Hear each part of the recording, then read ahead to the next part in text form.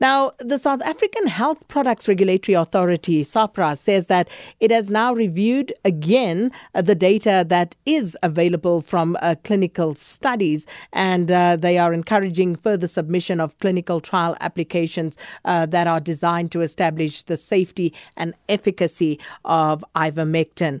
And we are joined now by Professor Helen Rees, who is the Executive Director of the WITS Reproductive Health and HIV Institute and Chairman of the South African Health Products Regulatory Authority, just to look at this particular story a little further.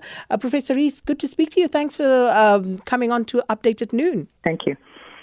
Professor, if we could firstly just start with, why SAHPRA doesn't at this point support the use of ivermectin in the COVID-19 treatment regime.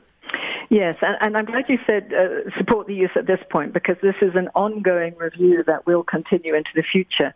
So ivermectin in South Africa is licensed under the Act 36, which deals with veterinary medicines. So it's widely used to treat parasites in animals. And in humans, it's used to treat a few tropical diseases and a few other also parasitic type diseases. But it's not licensed for human use here.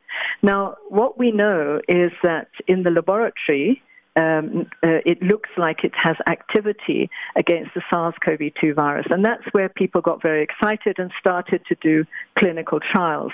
So there have been a number of trials done and reviewed, but many of these trials have been quite small in terms of size, and some of them haven't been well enough designed to really give us any kind of conclusion.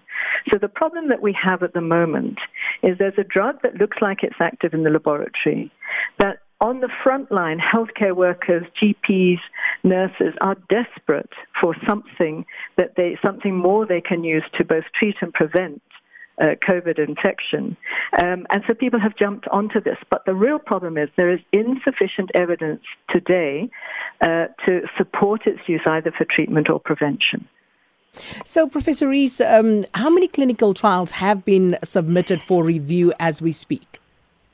Well, to South Africa, we've had neither a submission for a clinical trial, nor has there been a submission for licensing the drug for human use for treatment or prevention of COVID-19. However, global, what we've done is SAHPRA, and there's another national committee which reviews a lot of medicines, and it's a specialized committee at the moment set up for anything to do with COVID called the Essential Medicines List Committee. They've independently reviewed the data. SAHPRA has reviewed the data, and there's been a couple of published reviews of the data, and everyone has come to the conclusion that at the present time, there needs to be more clinical trial data to confirm whether or not it does have some sort of activity clinically against COVID-19. And everyone has come to the same conclusion. However, the good news is there are some better designed large trials that are underway in South America, and we're hoping to get some of these results in the next few weeks. And then, of course, everyone will be looking, very anxiously to see whether this proves hopefully something positive, or whether it shows that there really isn't any activity. Now, Professor Rees, we spoke to the NFP's Ahmed Sheikh Imam at length earlier on in the week, because they, of course, are advocating and have even threatened to take government to court to actually include this as part of the treatment for COVID-19.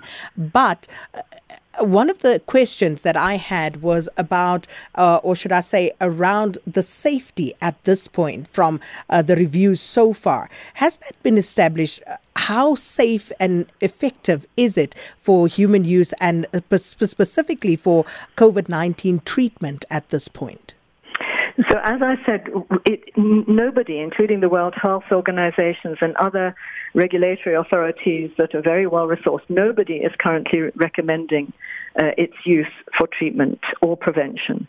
In terms of safety, it's an old drug, and it's been around a long time, as I say, for treatment of some tropical diseases that are not commonly seen in South Africa. And it seems to be relatively safe, but it does have some adverse side effects. And there have been reports in South Africa of overdosing. See, one of the problems is that the other aspect of safety is the following. Because we don't know whether or not this works, if people are giving it, nobody would know even what dose to give it in. So it's very easy to overdose. Because we don't have a human formulation, people are getting it sort of, illegal importation, might be from a veterinary source. But you don't even know if it's got ivermectin in it. And there are anecdotes of people being given something that claiming to be ivermectin by a clinician that actually wasn't ivermectin at all. And so the worry here is that as it's not licensed, we as the regulatory authority can't say whether what's going on out there and what's being prescribed is indeed even ivermectin, whether it's safe. We don't know what dose has been given, and that is a real safety concern. Now, having said this, we are very, very, I'm a doctor. I'm incredibly supportive and sympathetic to doctors saying we really, really need something. But what we would plead is, in a few more weeks, we will have more definitive data. No doctor wants to give a treatment or a preventive medicine that in fact turns out not to be effective. Then it's therapeutically dangerous because people might stop wearing masks, might think they're okay, and might in fact put themselves at more risk. So if people can be patient with us, and we're very happy to have discussions with everybody in the field, the GPs, the pharmacists, etc., please be patient. We're hoping to get this data from better designed, bigger clinical trials soon, and then we'll be able to have a definitive answer. And just in closing on perhaps slightly a separate issue, Professor Rees, there was a raid at the Ahmed Al-Qadi private hospital in Durban yesterday, and we understand SAHPRA was a part of that. Can you confirm that for us first and foremost? And secondly, what led to that? Because I remember the same day that we did the interview with the NFP's Sheikh Imam, we also spoke to our reporter about a Pakistani national who was arrested bringing ivermectin into the country at King Shaka. Yes, well, I think just to say, I mean, you talk about products being, one of the things that SAHPRA does is it prevents all sorts of drugs that are not licensed in the country being imported. One of the big problems in many countries, including in the African region, are what are called counterfeit drugs. If you have a regulatory authority that doesn't control what comes into your country, doesn't make sure that everything that you go and buy from a pharmacy, you get given by a GP, you get given in a hospital, is safe and works in the way it says, and actually contains what it says. If you lose control of that, you lose control of drug safety. And we are very fortunate at the moment in this country is that we have good control.